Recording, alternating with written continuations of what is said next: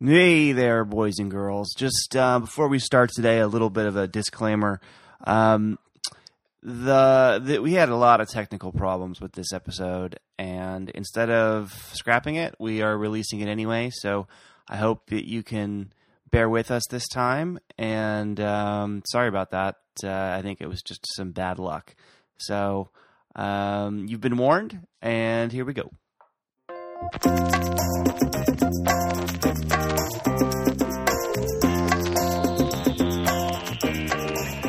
Welcome to to the Vegas Gang podcast for February 3rd, 2011. I'm just, it's a new year. I'm testing out some new intros. I've been sitting here for like 45 minutes just kind of trying to find something good. No, I'm just kidding. But I didn't realize there was a third buffer brother. Hey, man. Or 6 empty cans of Four Loko. I got to mix it up now that Tim and Michelle are out of the running for best podcast. I really feel like I got to step up my game because I could coast before because I always knew we were going to lose, but now we've got a shot at least. So I gotta add a little extra oomph. All right, so let me go around the table and introduce the guys. We got Mr. Jeff Simpson, the author of the fantastical, fantabulous, wonderful Simpson on Vegas column on 2A Hard 3. Hey, Jeff, you got a new one that just went up yesterday. We'll talk a little bit about that. How are you? Doing great, thanks. Chuck Monster from VegasTripping.com. What's happening, Chuck? Not much. I'm happy to be here with you guys. So happy to be here with you. Dr. Dave Schwartz from UNLV's Center for Gaming Research. Hey, Dave. Hey there. My name's Hunter Hilligus. You can find me at ratevegas.com. A quick little announcement for those of you that are regular listeners. Next week, keep your ears open. We're going to do a special episode of the Vegas Gang, an interview with a prominent architect in one of the major design firms that works on several well-known strip buildings. I think it'll be pretty interesting. He's a nice guy. Should be a good interview. So next week, look for that. It should be fun. All right, let's get right into it. I want to start with talking about the Hard Rock because it's confusing what's going on at the Hard Rock. There's these issues with the foreclosure, but before we talk about that, I want to talk, Jeff, about your column, which you also wrote about the Hard Rock on not the same foreclosure topic, but this topic of some fines that were levied against them for some questionable behavior that took place, I think, in the nightclub and maybe in other parts of the casino. I can't remember. So, Jeff, why don't you tell us a little bit about what you wrote? Well, the column this time uses the Hard Rock's fine for some regulatory violations, mainly involving casino employees, security people, and hosts selling drugs, selling access to private bathrooms in nightclubs so that people could have sex and or take drugs. The drugs we're talking about ecstasy, cocaine, and pot. And the focus of the column is to look sort of at the penalties that the control board assessed, whether their priorities are in line with what I think they should be, and then to talk a little bit about the control board priorities. In a nutshell, I think that. And the reason for that is I keep reading, wading into the minefield of the newspaper comment sections after stories are written about these kind of regulatory actions, and they fine a property for nightclub stuff. It happened when Planet Hollywood was fined a couple of years ago, and now with the Hard Rock. And there's significant criticism of what the control board's doing. Some people think the control board's, being too harsh. Some people think they're not cracking down enough. And Mama Bear thinks it's just right. So, in general, I think that they've been pretty fair, but I think that there is a worry that maybe they're picking on the smaller independent operators. They have yet to target, or as far as I can tell, they come down with any disciplinary action against any of the big four operators. So it'll be interesting to see if the control board ever does crack down on one of those players. And I said that I think the control board, while it's good for them to do this, I think that their main focus needs to be on keeping the gaming floor fair, to make sure all the games are square, and I think they've sort of slide some of that responsibility. They've been pushing it on to operators, saying it's up to you to keep things correct. And I think they've been, they're suffering from some manpower decline, and that they're not doing as many on-site inspections. They do have people ready to respond to calls to go to sites, but they don't go out and check the multi-deck shoes to make sure all the cards are in there. They're not doing dice checks as much as they used to.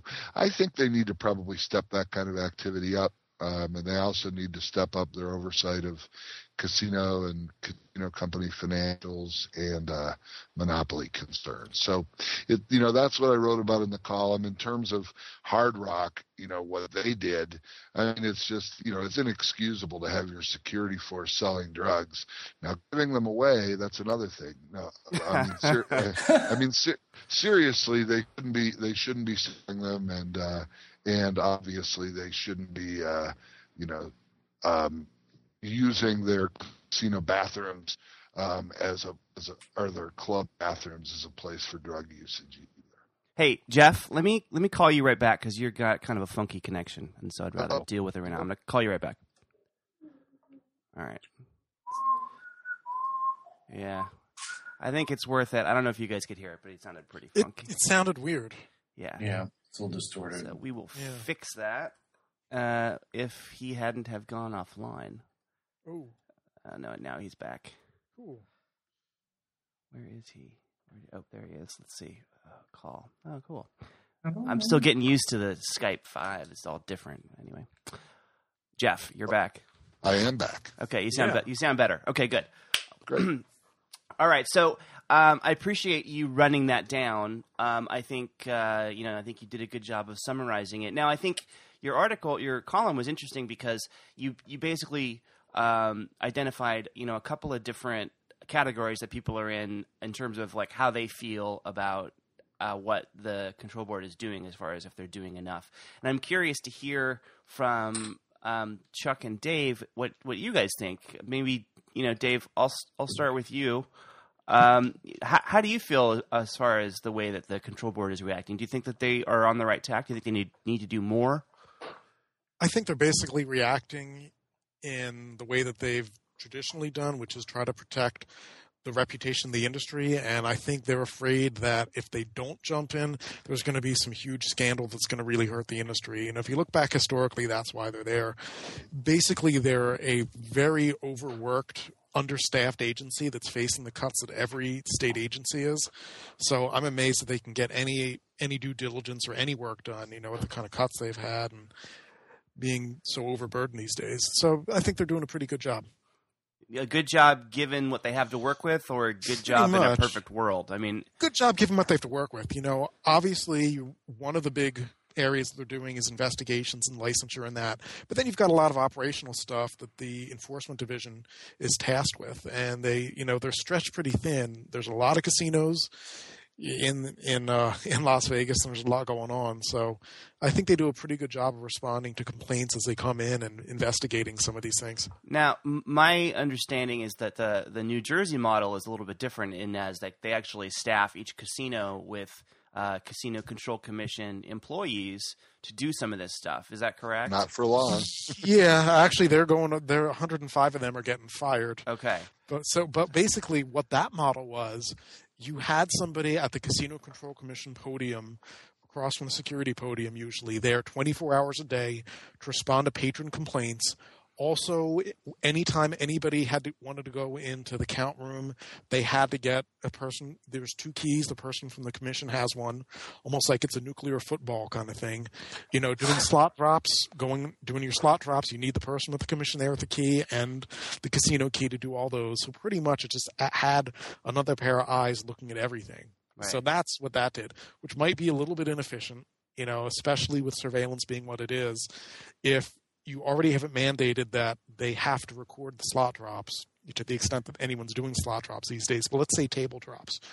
You know, if you're going to say you've got to record this, surveillance has to record this, then you've got it all on tape anyway or on digital, and the control board could impound it and look at it. So it's just as good as having somebody there on the ground looking at it. They can still see everything that's going on. So, you know, so there's that. So, interesting. So Chuck, let me ask you this first. Is that bathroom as nice as they say on the inside? Oh yeah, it's a little greasy. You know, it's good. You have to get in there within the first hour and a half. Otherwise, it starts to get a little swampy.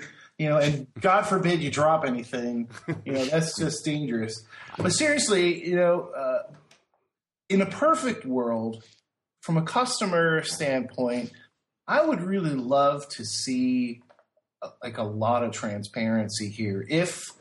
Should the gaming regulators find that XYZ Casino was missing 6 cards out of their deck, or they had some faulty dice, or, you know, the count wasn't right or here, I'd love to see, even if they started with giving a casino like a food grade, you know, like they do in the restaurants, like a C, you know, or a D or a B, you know, it down to the point of where every time they found an infraction, they posted it on the internet, you know, so people could see, you know, who is constantly skimming cards, and let public, you know, the public know, and the public be the meter of justice. You know, and let the public have the almost the authority to vote with their dollars. You know, if you're not following the rules, then we're not going to go here. So that would be fascinating. You could see something like that happening in a more in a state that's more oriented towards consumer protection.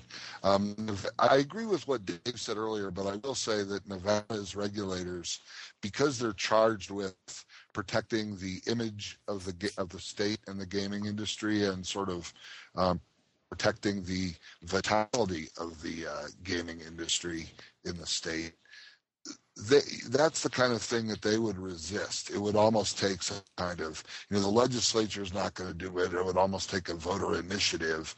But I agree. I think what Chuck says would be fantastic. It's just unlikely here in Nevada. They do not want, whenever there's investigations going on, and that's anything they're looking at, they can't talk about exactly what's going on until it either results in a penalty, you know, some kind of complaint, or until the matter is dropped and they can say that they just didn't think it was that significant. But it's by statute confidential, and they're not allowed to release things that are under investigation, which is totally bogus from a consumer or journalistic point of view. Yeah, I mean, I wonder, for some of those more minor infractions, like the kinds of things that Chuck was describing, do those ever become public if they're discovered? I mean, I don't, you know, I can't remember reading about anything like that. No, not to my knowledge, but I do know that they do those checks, and I have been told off the record of situations where there have been, if a card is missing, it's sort of hard to do the way they're checked before they're put into play, but they have found instances where, you know, not one card, you know, if you pull a 10 or an ace out of a single blackjack deck, that makes a difference in favor of the house. If you pull, you know, 15 of them, that's probably going to get noticed. But if you pull 3 or 4 out of a 6-deck chew, it will have a perceptible impact over time. And so, that to me shouldn't just be like a minor infraction. That's sort of it means that the casino is trying to cheat their customers. To me, that's the worst kind of infraction for a casino, among the worst at least. That's why when the Venetian, when they rigged those contests for people who gambled the most, and they got entries into those contests, and their marketing executives hid predetermined names up their sleeve, I thought that was that kind of cheating, not involving the game itself, but involving a contest related to the game, is the worst kind of thing. Do they happen? Absolutely. Have they ever released, only in the marketing instance that I was just talking about, but I have never, at least during my time in Nevada since 1999, heard of a case where they found one of those game-related, cheating incidents. It's interesting. I mean, I would love to see a transparent system like what Chuck was suggesting, but I agree it's probably not all that likely to happen in the near future. Well, there is something that's kind of fun. You can read some of the complaints that make it through on the Gaming Control Board website, and I was reading the Hard Rock complaint, and it's pretty kind of a little bit droll reading. For example, there's a section where the Hard Rock is proving that they really have a zero tolerance for drugs on their property, and there's this one sentence. During the period of investigation, respondent took the unprecedented step of random drug testing all its security personnel, all its nightlife personnel, and all of its vice presidents. The results showed that 97.5% of those employees are drug-free. Yeah. Then the next one is even better. Evidence of respondent's zero tolerance of drug possession or sale on its premises is the recent detention by respondent security and subsequent arrest by the Las Vegas Metropolitan Police Department of a popular entertainer for possession of illegal drugs. Which was, just imagine how many other popular entertainers used illegal drugs with either being observed doing it or knowing that they were doing it before that. Bruno Mars is the entertainer in question, and he must have been like, man, why me? His timing was pretty poor. Poor Bruno Mars. Yeah, seriously. I was in an elevator with the Osbournes at the Hard Rock once, and ... Well, it's funny because it does kind of raise the issue of to what, are the security people supposed to be like the DEA and investigating their patrons for drug use? I would say probably not. When I was working security in Atlantic City, there was an incident once where another security officer came to me and was like, "Oh, there's a guy in the stall here doing cocaine." I'm like, "Well, what do you want me to do?" You're going to call the AC police, drug task force? Like they're out busy doing stuff. They're not, what are you going to do? Arrest the guy? Right. So it's not really, even though it's regrettable if that stuff is going on, you're really limited as to what you can do. And, obviously if there's a pattern of stuff like employees selling it, then you should bring Metro in. But it's kind of, I don't think this means that all security people are now going to be trying to catch guests doing drugs. Nor should they. That's one of those things that, they should. It's sort of like, I think that's been a long-standing tradition. You can walk down any resort hallway, and at some point, you're going to smell, the smell of pot coming out of a room. It's not uncommon. Since I first came here, I may have contributed to that when I first came here. But may have. I don't remember. Short-term memory. But now it's certainly not uncommon, and I think that's not the role. That should not be the role of security. Exactly. Well, I think basically if somebody's health looks like it's in imminent danger, right. If somebody's completely strung out and going to jump off the roof, obviously you stop them and get them some sure. medical help. But I don't know if they're going to do Miami Vice type stuff and start wearing those pastels. The Hard Rock could maybe turn this into a marketing opportunity. Instead of a zero tolerance policy, we have a 2.5% tolerance policy, and you might get lucky. And maybe they could retheme one of the venues around the Wire or something. Yeah, see, there you go. I like it. I like where this is going. They should hire us as high-priced casino consultants. So the other Hard Rock story is, I think, very strange. I don't know, maybe it's not as strange as I think it is, but basically it sounds like one of their creditors has decided that they were going to try and foreclose on the property. Though, if you believe what the Hard Rock is saying, this creditor doesn't really have the standing or hasn't followed the proper procedure to do this, and they basically said, like, hey, we're going to foreclose on Tuesday. How's that sound? That's a vastly simplified version of the story. But what's the deal with this? I mean, this just seems so strange and kind of out of nowhere. Is this a sort of a crackpot maneuver by one of their lenders that's in the news because it's kind of bizarre, or is this a legitimate claim? Well, in Las Vegas the last few years, it truly would be bizarre for a casino to pay its debts. I think that in this case, you have, I believe it's a second mortgage holder, but a very substantial second mortgage holder that says that the Hard Rock has failed to live up to some stipulation in their debt agreement that puts them in technical default of that and allows them to call in the loan because the loan hasn't been paid on for a significant amount of time. They are entitled to foreclose.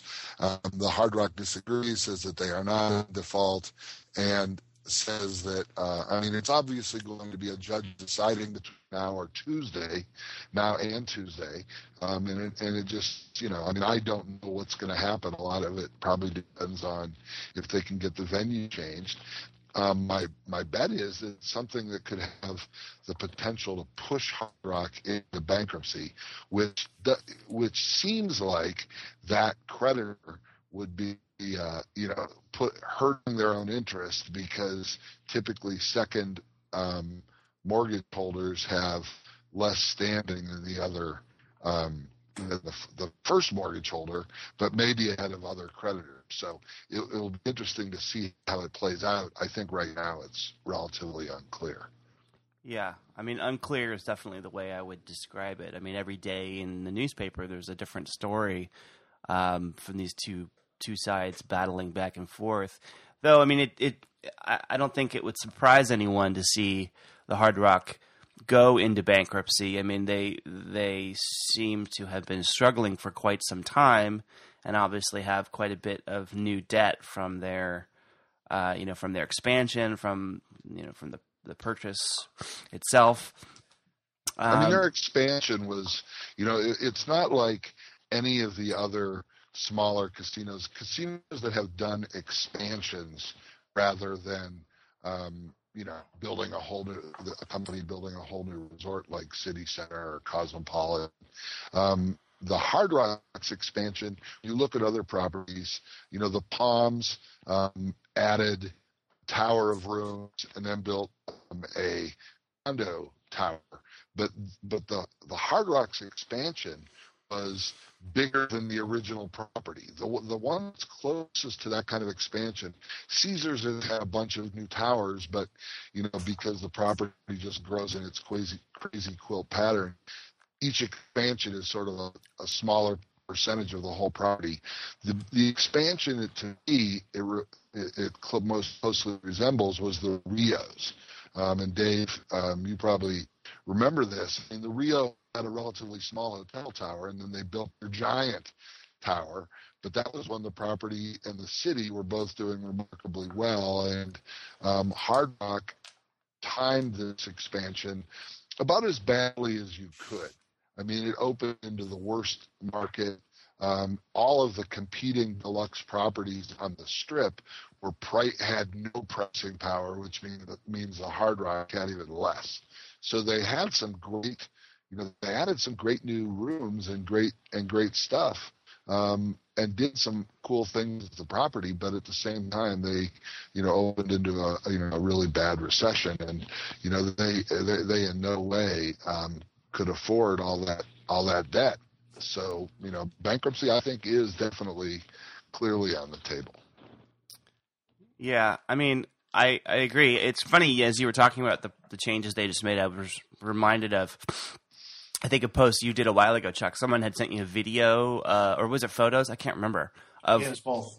Oh, yeah. It was Top floor pretty suite. badass looking. I mean, really. It was really badass. Yeah. I was pretty impressed by it. So, as you know, I've never really been that big of a fan of the Hard Rock as a place for myself to stay, but I thought that it was that stuff was pretty neat. So, you know, when you look at that property and the Hard Rock, which is, you know, it's clearly in a certain segment of the market, most clearly competing with the Palms. Some people might say Planet Hollywood. I wouldn't, but you know, Planet Hollywood probably likes that. Maybe a little bit cosmopolitan, but in general, those two properties are similar. And Maloof really led the way with that Fantasy Tower and his incredible, you know, selection of over the top suites. Really, you know, a property that's dominated. That tower is dominated by its suites, and it really allows him to bring in some, you know, pretty cool, pretty, you know, celebrity-driven, you know, crowds to that place. And that had been that, you know, he was really going right after the Hard Rock and their clientele. And I think stole a lot of the juice from the Hard Rock. This was an attempt by the Hard Rock to go back and get it. But what's happened is the nightclubs at some of the big major strip properties and their already strong arsenal of suites and other products, you know, has just left the Hard Rock without the ability to get the kind of people that they used to get in there to make their scene the best. You know, as you guys know, there's those big strip properties really have, you know, it's very tough to compete with what they offer. right. 4 or 5 years ago, Hard Rock used to be able to command 4 or 5, sometimes $600 a night on the weekend for those rinky-dinky little rooms that they had, because it was the place to party. It was a meat market. The whole joint was a meat market. You know, throw in the rock and roll stuff also. You know, and you got everybody was partying like a rock star, and that was really the only place. And since that time, you know, every resort has grabbed a piece of that pie, you know, and they made the pie a hell of a lot bigger. But that whole concept of this place is a meat market, this place is a place to dance and party and get smashed with a little bit of gambling on the side, that philosophy has pervaded everything. Beyond the Palms and Cosmopolitan, everywhere now is using that business model. Mm-hmm. And Hard Rock is the originator. You know, they deserve their credit, but they've also gotten lost in the dust. They have not evolved to the next thing, whatever that is, if there even is one. So I don't see good things happening there. Something's going to happen, but it's not going to continue the way it was.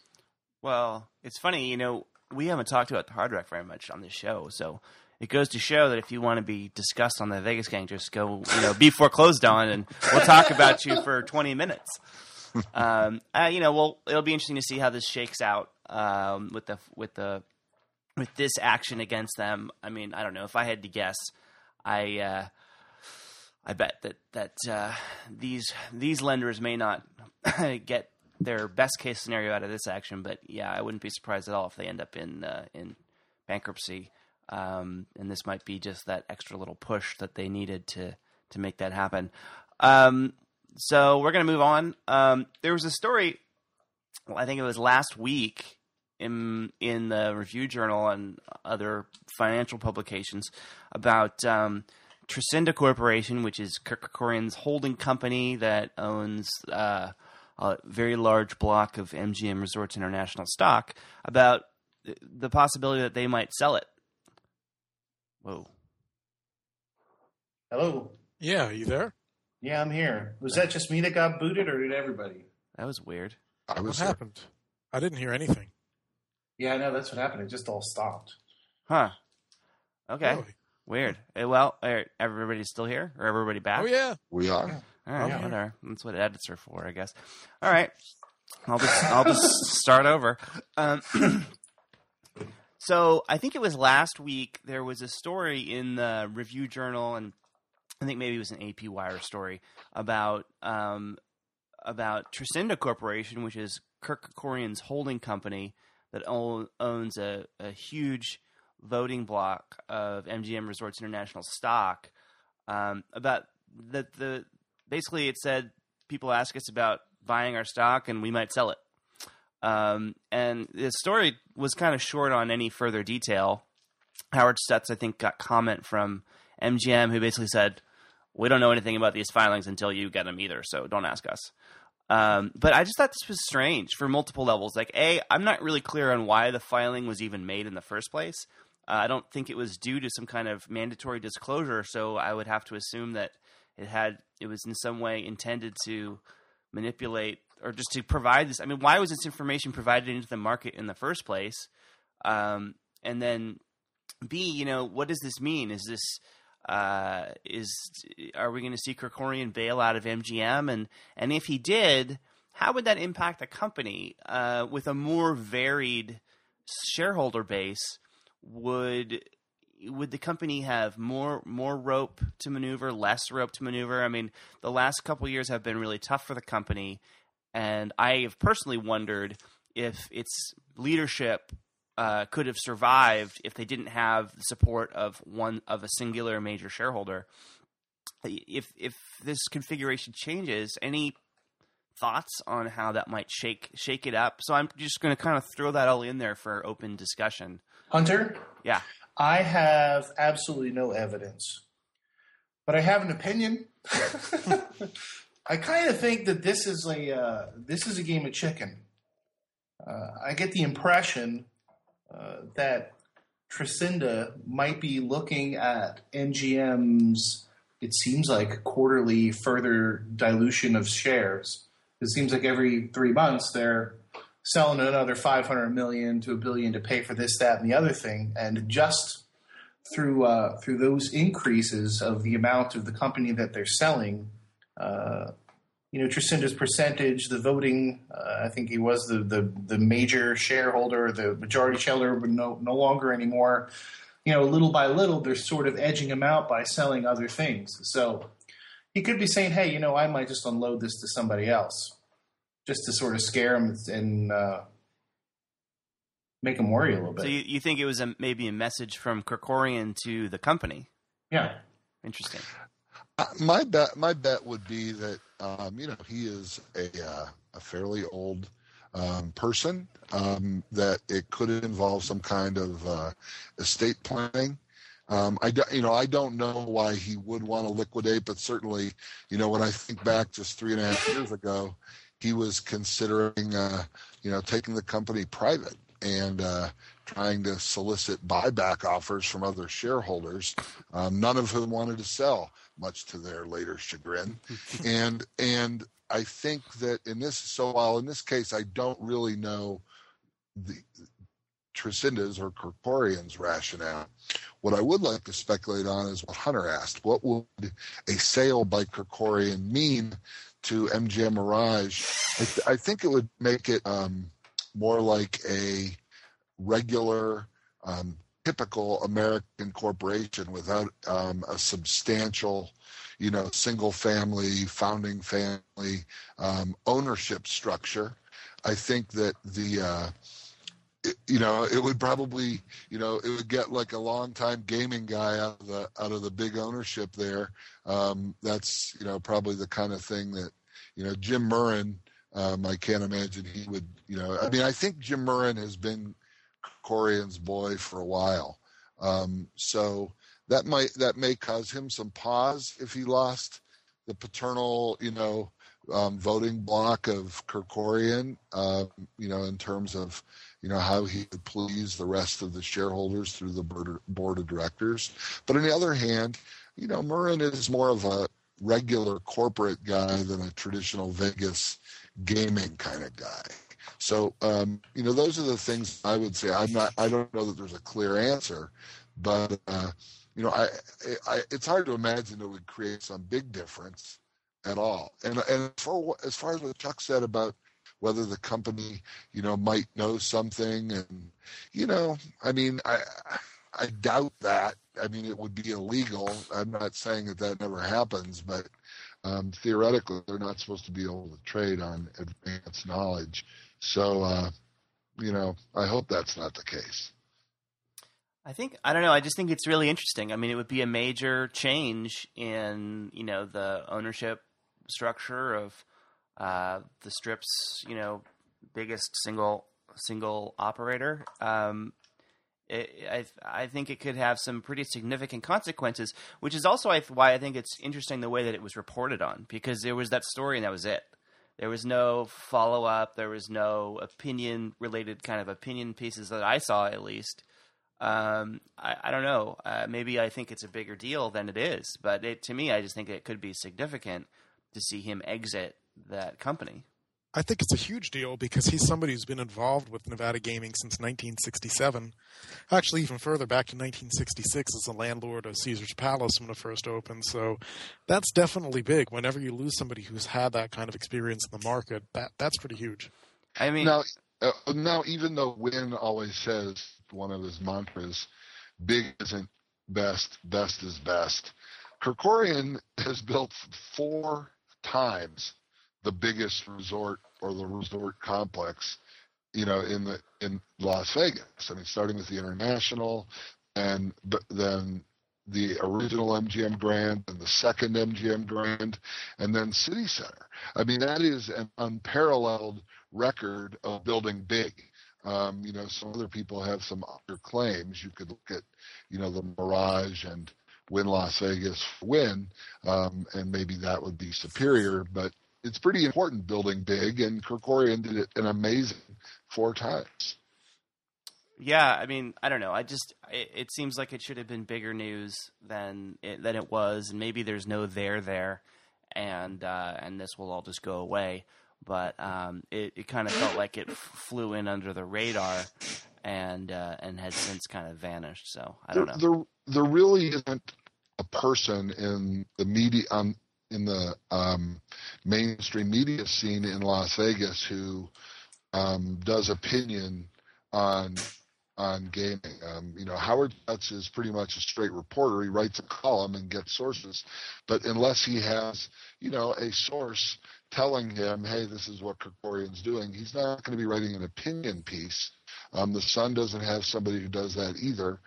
Certainly the broadcast news operations here, they'll report it if Bloomberg or the Sun or the RJ or somebody says something like they did in this case, but it was a news story based on an SEC filing.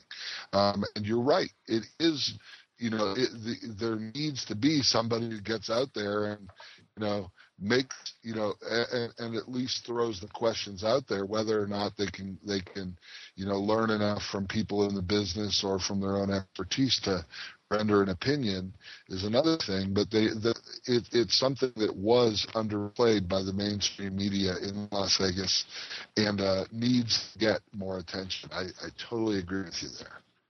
All right. Well, we'll definitely keep a close eye on it and definitely be talking about it quite a bit more, especially if he does end up unloading and exiting, because I do think it's a pretty interesting topic.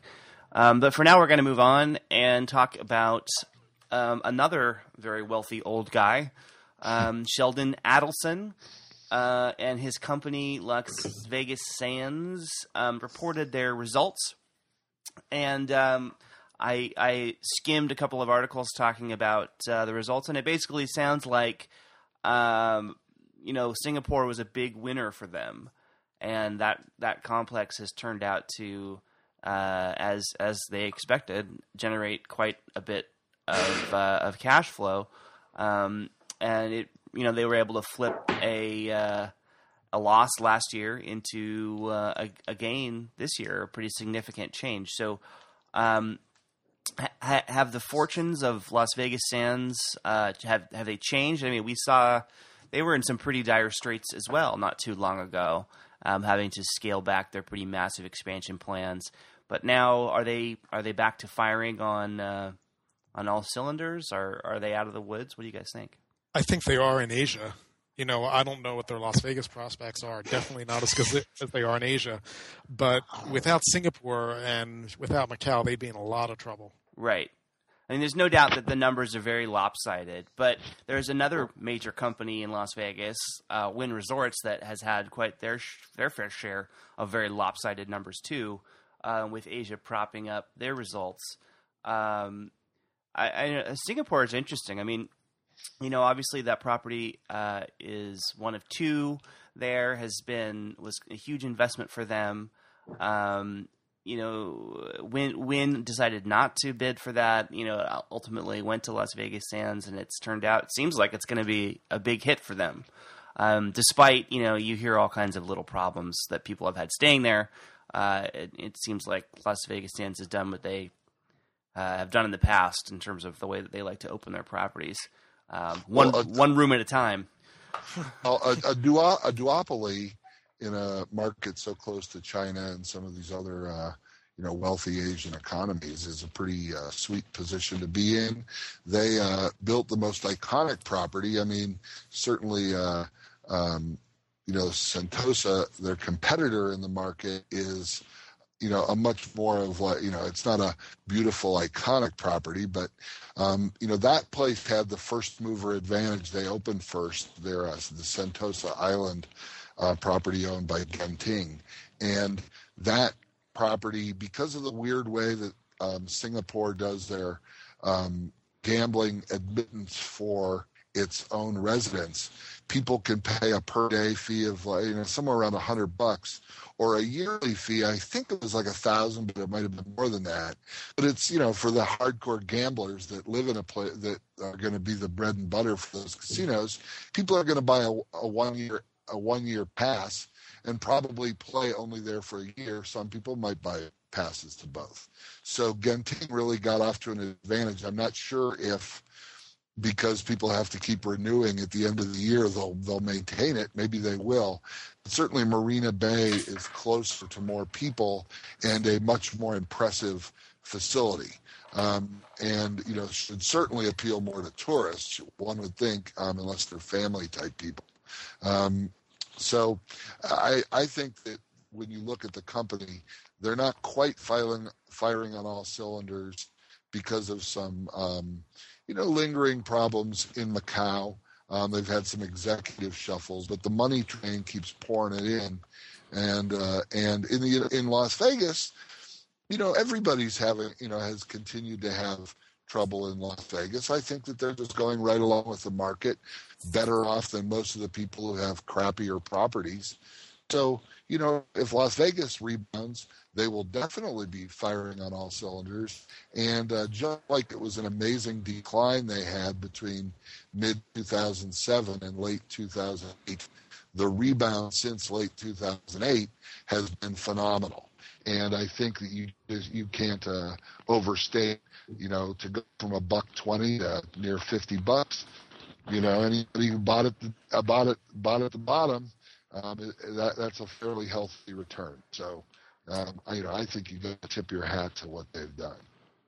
Yeah, and definitely, Keith, it's hard to argue with that. And just for those that are curious, for their two Las Vegas properties, which they report together, they said that they grew 16.5% from the year ago quarter, which is, that's a healthy number, closing in on 20%.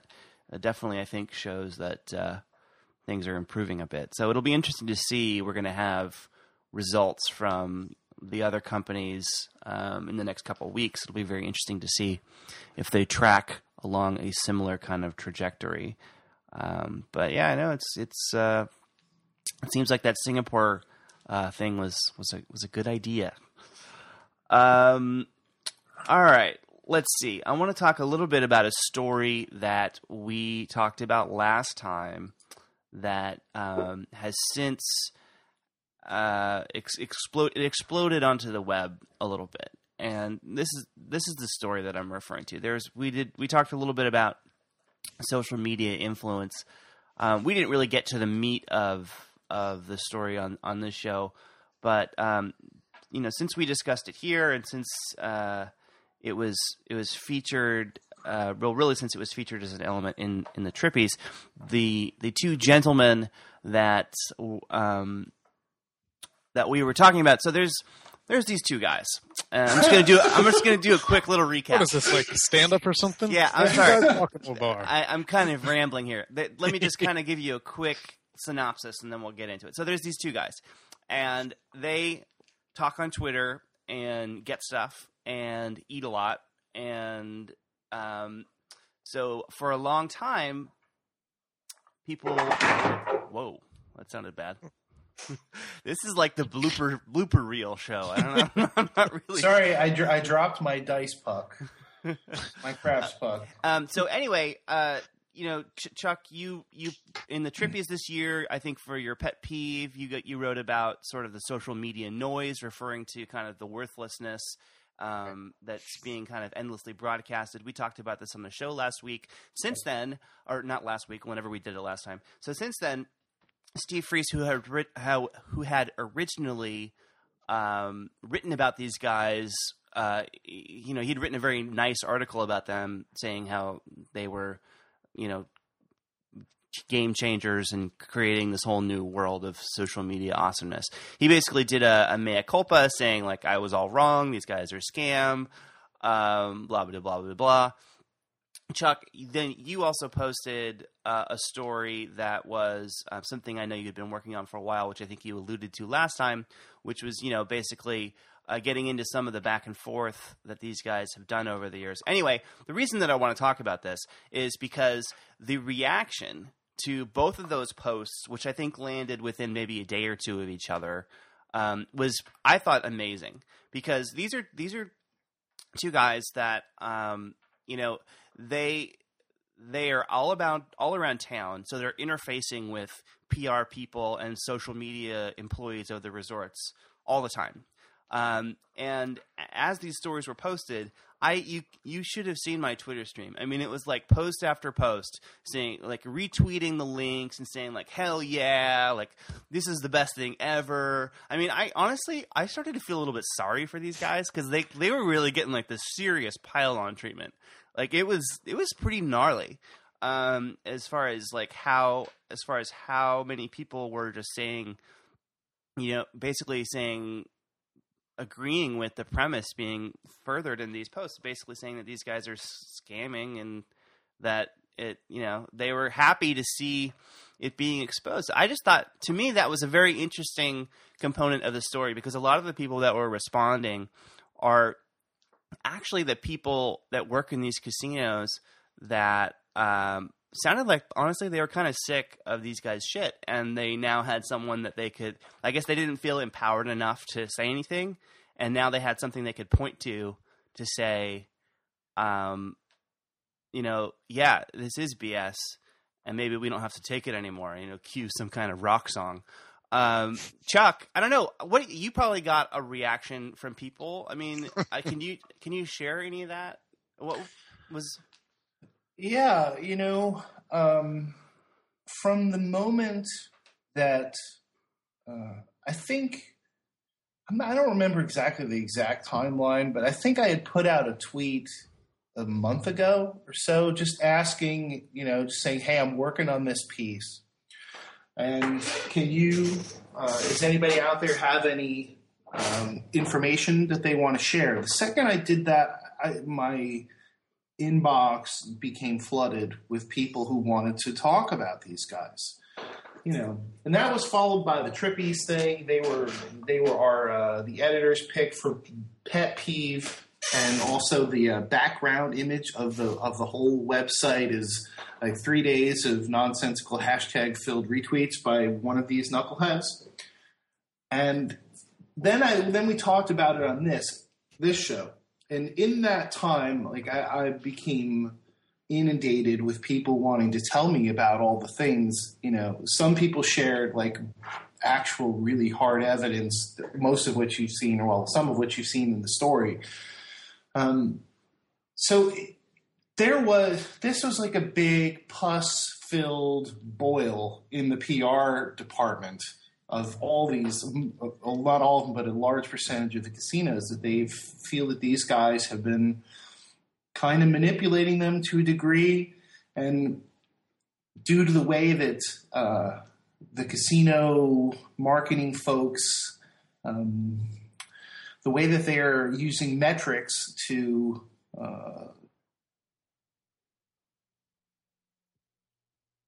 Hello? Yeah, I'm still here. I'm here. Oh man, This literally that was is really good. This literally is like the blooper reel. That was really good. I assume Chuck is gone. Yeah, he's now showing. Man. We're gonna get him back on. Okay.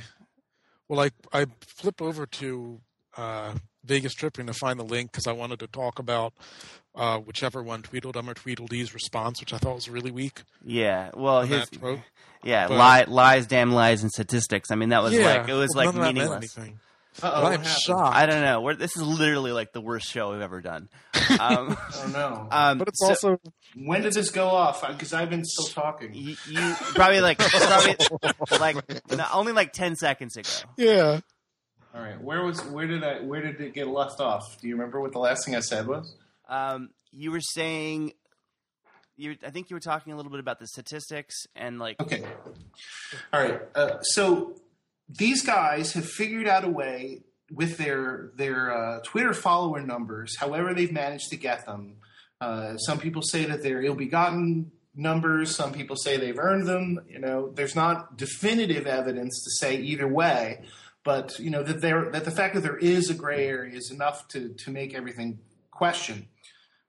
So they have held this concept that, you know, we can help your PR department build up its Twitter followers, etc. The numbers, the metrics with which they measure, and we've seen this. You know, Hunter will agree with me.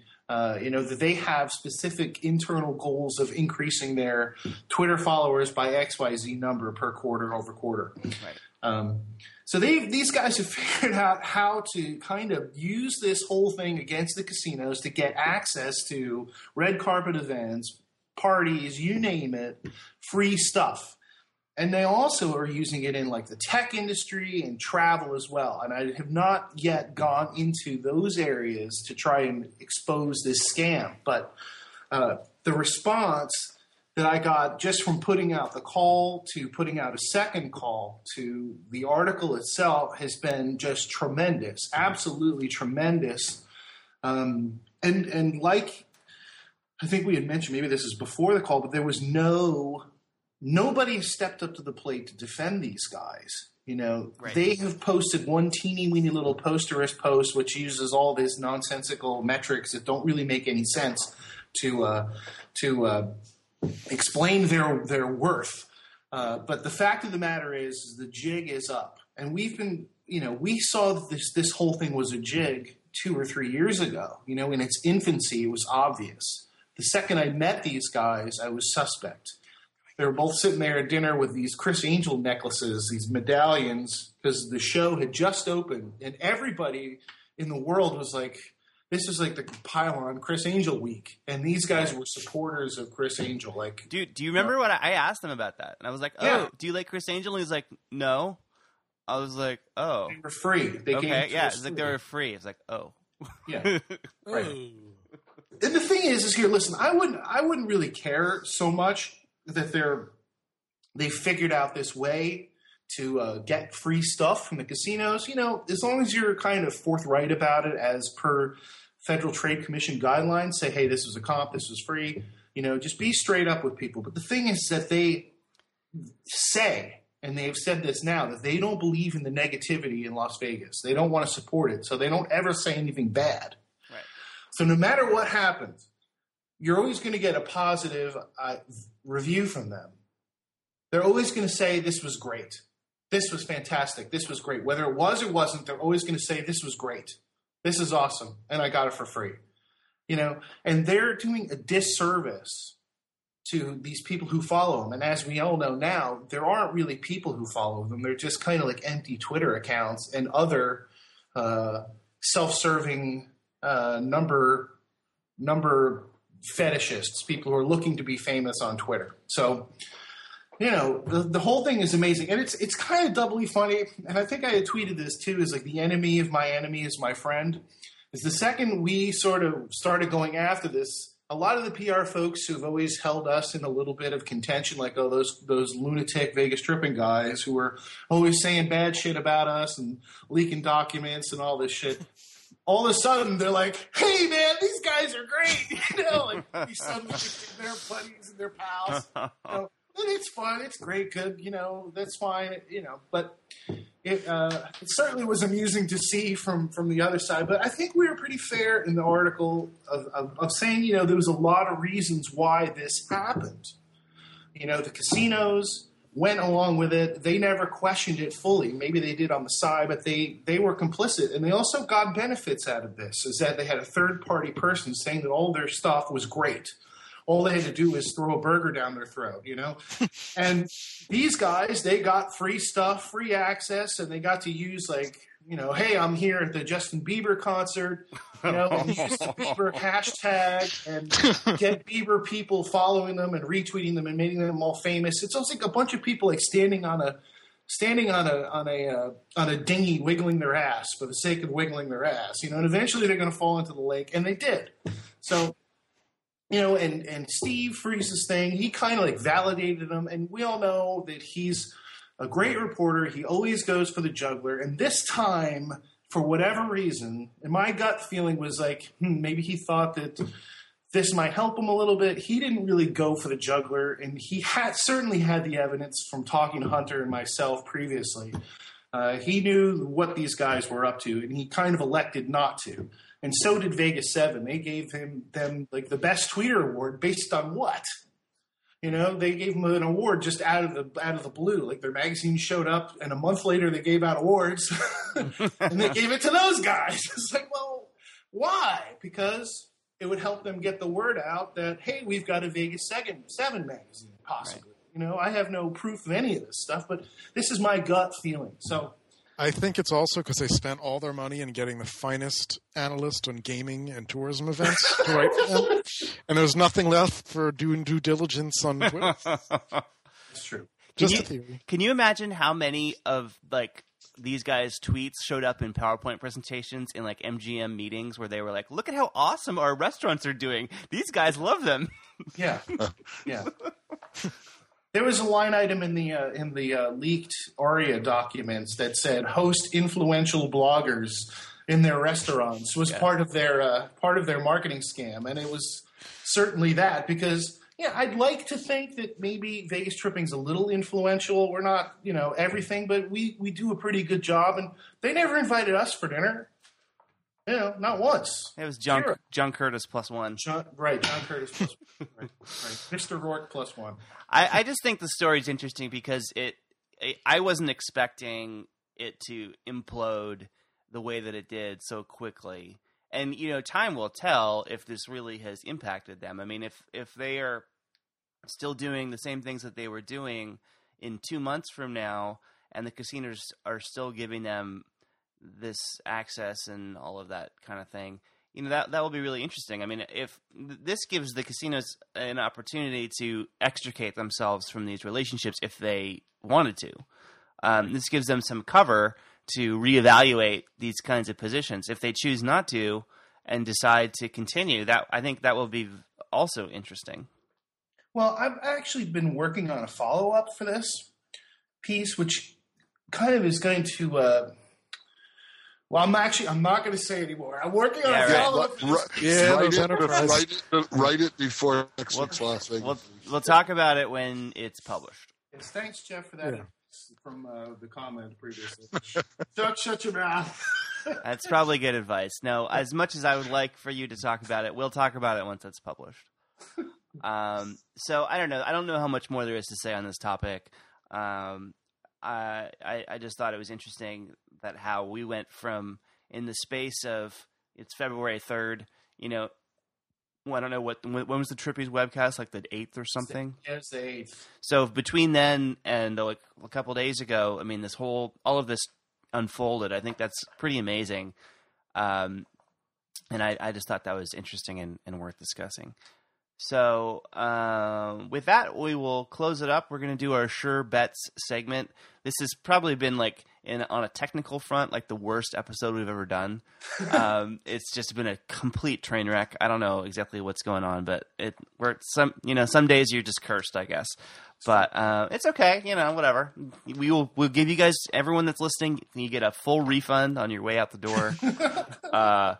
So let's do our Sure Bet segment. This is where we get to endorse something that we think the audience might be interested in, something they can check out in their own lives. So we're going to go around and do that. Jeff, I'll start with you. Do you have a Sure Bet for our audience? I do, and I'm going to indulge a personal preference I have. I think I mentioned back at the start of college football season on an earlier podcast how much I was looking forward to the Ohio State Buckeyes football season.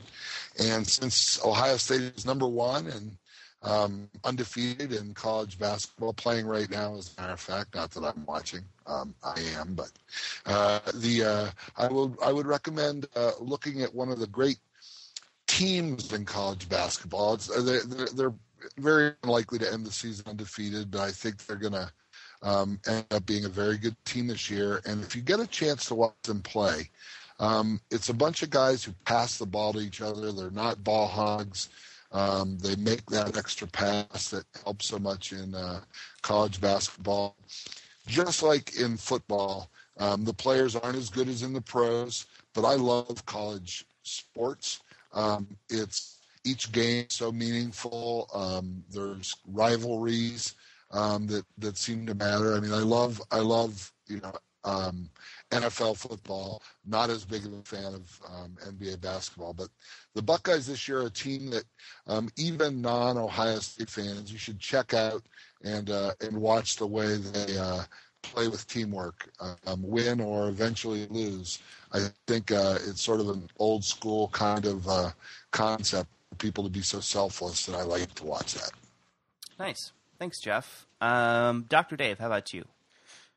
I'm going to do something that probably seems pretty incestuous, but I'm going to say that my Sure Bet is Vegas tripping. And I'm going to share a little bit of some inside casino stuff. Recently I was at a casino talking with one of their executives, and there had been a pretty positive review of that casino in Vegas tripping. And I said, yeah, and this exec had seen the review and was like, oh, yeah, that's great. And I'm like, yeah, and that means a lot coming from Chuck because he's pretty much a straight shooter and he doesn't sugarcoat stuff. And the response was, yeah. My PR guy said he could be a real pain in the ass. So anytime you have somebody, but it was said with respect. I'm like, yeah, so this is a good thing for us. And I think that's, it wasn't like, oh, yeah, our PR guy said he was the Hamburglar, and I have a pretty good guess which property this was. Yeah, he'd gladly pay us. He'd gladly tweet about us Tuesday for a hamburger today or whatever. This property doesn't have any white decor, does it? No. It's not the Tropicana. Huh? No, I was going to guess it's not the Tropicana. a tower-shaped property, perhaps. It could be. Yeah, but so yeah, I just thought that kind of validates a little bit of what we're saying, that there is, people in the industry are aware of what you guys are doing and what Chuck's doing, and they are responding to it. And they're not always thrilled, but when it goes their way, they seem to be appreciative. Well, I would repeat something that I think I wrote in the comments on the Twitter post on Vegas tripping, which is, and I'll paraphrase myself, which is basically, if you're honest and fair, then that's pretty much all you need to do. Your audience will respect you, and even the PR people that might not like what you have to say all the time, they will acknowledge the fact that you're honest and fair, and then things will pretty much work out okay in the end. Yeah, I mean, that's not true across the board, but it's amazingly true with the better operators. That even not just the PR, even the owners or the chief executives, they respect honesty because they know if something sucks to their place usually. And so you're right, and I think that that's a real benefit. Chuck's honesty. If you're a consumer, you want somebody who's honest. You don't want somebody, saying a place is great because they gave you, a double Whopper. All right. A single Whopper would do. That's really enough. Double Whopper, that kind of makes me a little nauseous. Chuck Monster, do you have a sure bet for us today? I sure do, and this is only partially related to Vegas. Last weekend, I had the pleasure of dining at the Bazaar inside the SLS Hotel, which is the SBE joint here on La Cienega. And the restaurant, the Bazaar, is operated by Jose Andres, who does the Jaleo and China Poblano and the E restaurants. China Poblano. China Poblano, yes. Inside of the Cosmopolitan. Well, I went there with Mikey and John, and it was very possibly one of the most fun, delicious social meals I've ever had in my entire life. Not just because of the company, because those guys, of course, I love them dearly, and we always have just a great time when we're together. The food and the atmosphere and everything was just absolutely phenomenal.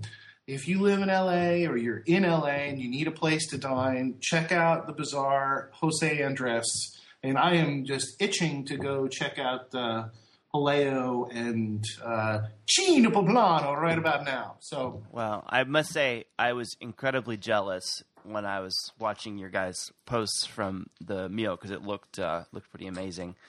So I think that's a good one. I haven't been to Jaleo, but I did eat at China Poblano, and they were still doing previews, but the food that I had there was pretty amazing. So I'm looking forward to going back there. Yeah. Both of those places, the latter two, are at the Cosmopolitan. I have my sure bet is probably not a sure bet. It's probably an even money bet. But there's yesterday, Rupert Murdoch introduced a publication for the iPad called The Daily, which I checked out. And I don't know how it's going to go in the long term. And there's a lot of stuff I don't like about it. But I read it again today, and there was some. I think it might end up working out. But I think in general, I think it's interesting because they're trying to do a new kind of subscription model to pay for some real journalism. I mean, they have a real staff of 85 people working on this thing every day, and the content is very professionally produced. So I'm very curious to see how this thing will pan out in the long term. And so if you do have an iPad, it's free for 2 weeks, and after that, I think they're going to be charging like 99 cents a week. And it's not The Economist. It's pretty light fare. It's like USA Today with a gossip column. But it's not necessarily a bad thing to relax for a few minutes and read some sort of a lighter version of the New York Times. I mean, I think there's some value in that. So I don't know. I'm curious in 2 weeks if I'll still be reading it. We'll see. But I think it's interesting that they're trying to jump into a new venture like this with both feet, and I'm very curious to see how it works out. So since it won't cost you anything, I'm going to recommend that you check it out if you have an iPad, so you can get it on the App Store. That's it for today. You're welcome. Thanks to everybody for being here. I'm going to go around the table so you can tell people where they can find you. Dr. Dave Schwartz, where can people find you? As always, I'm at gaming.unlv.edu and diascast.com and on Twitter at UNLVgaming. Excellent. Mr. Jeff Simpson, how about you? My column's available on Hunter's Two-Way Hard 3 blog, and also I'm on Twitter now, and I'm not quite up to 50,000 followers, so I have a lot of room to go and start getting some of those free whoppers. Simpson Las Vegas is my Twitter handle. Yeah, I noticed you and Richard Abowitz and Mike Chilson were having a debate over sovereign wealth funds of oppressed peoples investing in Nevada gaming corporations, which was, I watched that back and forth for a while. It was entertaining, I must say. It's tough to extricate yourself from those kind of things because when people pose questions or comments to you, it's sort of like, I feel obligated to answer, but right. I'm not really looking to get into like big long debates on there, but oh well. I thought it was entertaining, so whatever. Chuck Monster, where can people track you down? People can track me down on the FBI's 10 most wanted list. I have now moved up to number 6. I'm shooting for number 1. What's the reward? I might be willing to negotiate something. I think it is a all-night train ride to New York City and back, and then a free room at the Holiday Inn. Yeah, you know what? I'll let them find you on their own. I don't know if I need that price. People can find me at ratevegas.com. Thanks for everybody for being here. Apologies for all of the snafus. We'll do better next time, but we hope you enjoyed it. Thanks a lot.